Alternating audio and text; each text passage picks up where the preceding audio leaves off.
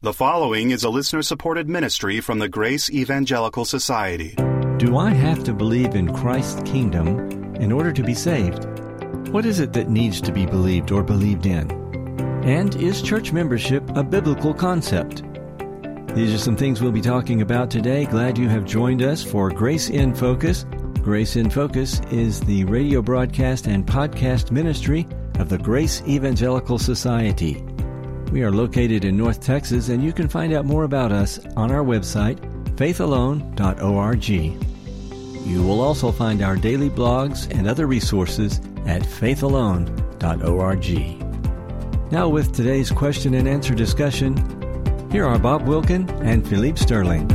Mike is responding to something you said in a podcast. Does he say what I said?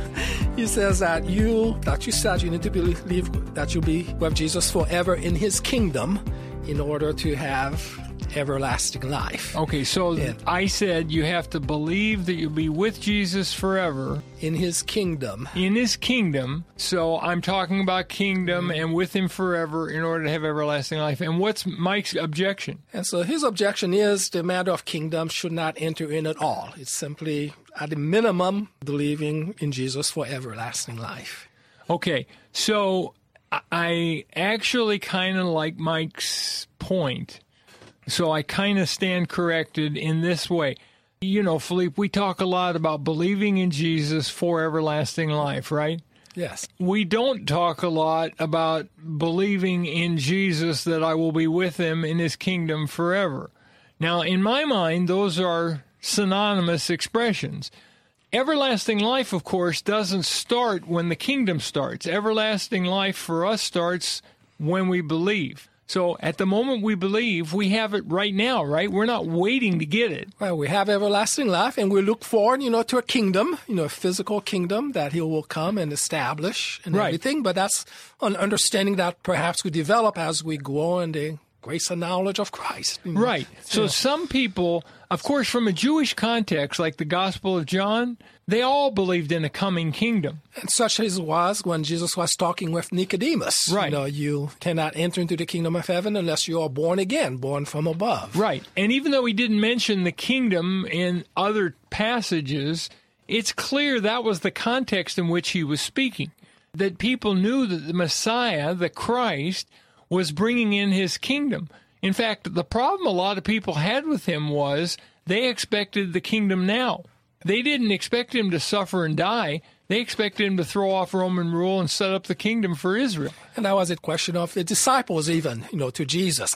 Post-resurrection, is it at this time, O Lord, that you are restoring the kingdom, in to Israel in Acts 1? Yeah, and he said, that's not for you to know. Oh. I think the way this relates, I like the way you put it. A person should understand that when I have everlasting life, I'm guaranteed I'm going to be in his kingdom forever. But let's say you don't have a background that explains that he's coming to establish a kingdom. Don't a lot of people in Christianity think that Christians will spend eternity in heaven? Yeah, and their idea is this kind of ethereal sphere of existence. So we're looking for the Elysian fields, and we're looking for this glorified separation where we're not going to have a physical existence anymore. That's not what Jesus taught. That's not what the Old Testament prophets taught. Obviously, if Adam and Eve had not sinned, they would have lived forever on earth. In a fully physical body and forever. Imagine, bearing children and filling creation, right. Being fruitful and multiplying. And in some aspects, that's going to be restored. At least in the millennium. So what Mike is asking is, okay, does a person really need to understand the kingdom? And I would say, okay, I'll correct myself.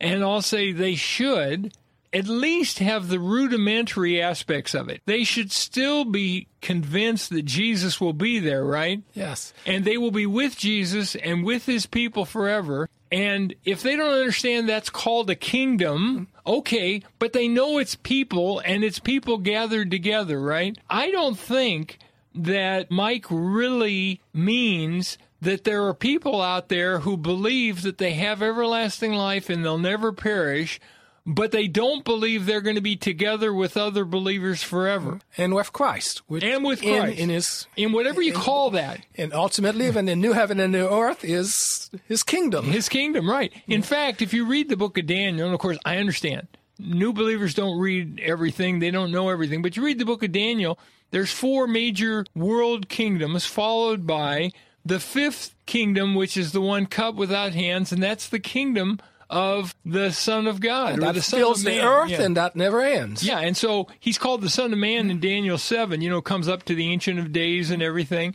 I think that's one of the reasons Jesus often called himself the Son of Man. Yes. Is to give them the idea that I'm the king of that 5th kingdom. And that's how, of course, the Jewish high priest understood it. When he says, you shall see the Son of Man coming with the clouds of heaven, he clearly knew he was referencing Daniel 7. That's good. I didn't think of that, Philippe. I like that.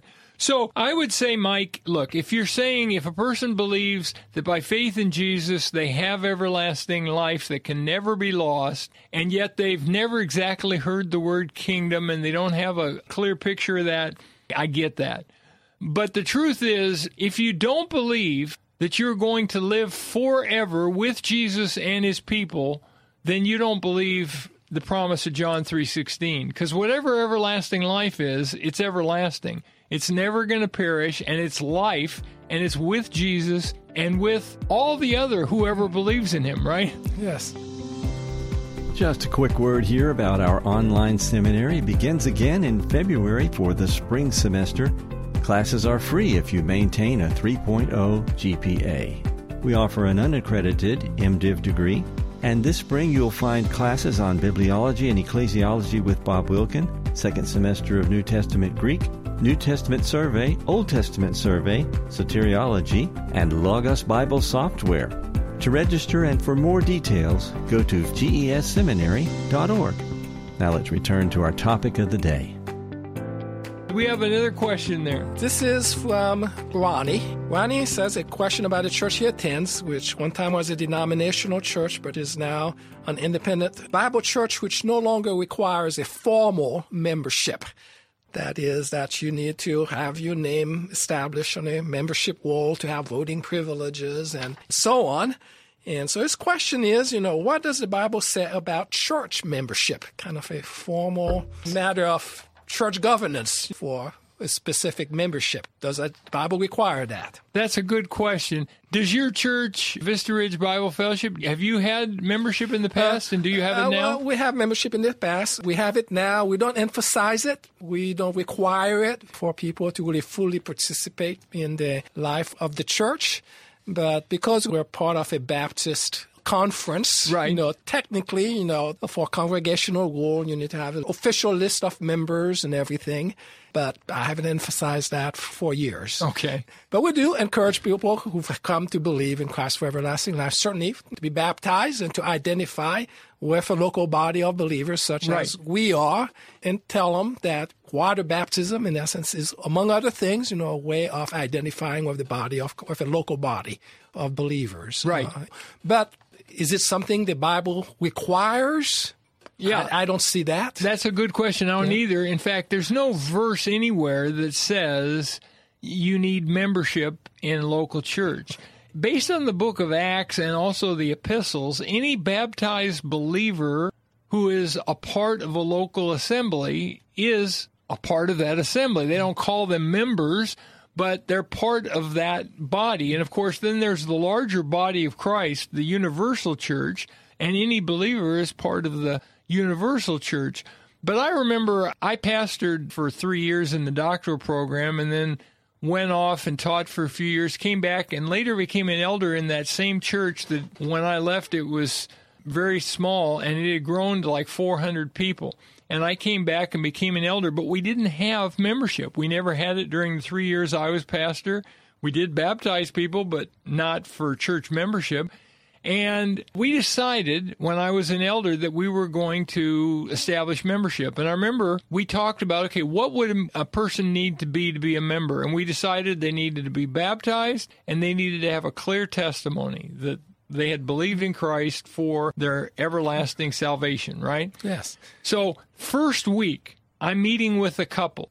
I was about 39 or 40 at the time. and meeting with this couple in their late 50s. I'm asking the questions. I got a fellow elder with me, and I said, so tell me how you became a Christian. So the woman says, I love John MacArthur. I love his Grace to You radio program, and I believe in Lordship salvation. And, I committed my life to Christ, and that's why I'm a Christian, and I'm following him, and I'm going to persevere to the end. And so then I asked her husband, and he said, yeah, what she said. And so we met as the elder board, and we were going to decide on whether to accept these people. And our doctrinal statement was clearly free grace, not Lordship salvation. So we voted, and there were like 8 elders. I was one of 8, and I was the only one that said we can't accept these people for membership. All the others said, well, if we don't accept them for membership, they'll leave, and then they won't get to hear the clear gospel. This way, they get to hear the clear gospel, and hopefully they'll come around over time. I was shocked. I'm like, if you have a doctrinal requirement and then you waive it, what's the point of a doctrinal requirement? And plus, this was the opportunity for them to have a clear presentation of the message of everlasting life, and to then say, this is something that I'm persuaded of or not. Yeah, let me give you one other quick example. I used to go down to Del Rio Bible Church in Del Rio, Texas. A friend of mine was the pastor there, and I'd go down and speak. And I heard the story of a Church of Christ guy who went to that church. He was part of the Border Patrol, that worked there. And so he put his name in for membership, and the elders met with him, and he said, well, how'd you become a Christian? He said, I went into the water, I came out, and I was born again. And they said, okay, you're not qualified to be a member. And he said, what are you talking about? And they said, well, that's not the saving message. And he said, you're wrong, that is the saving message. Over the course of the next couple of months, they kept talking to him. The guy came to faith in Christ.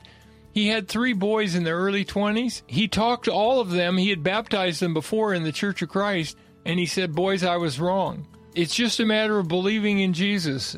It's not believe, obey, confess, repent, and be baptized.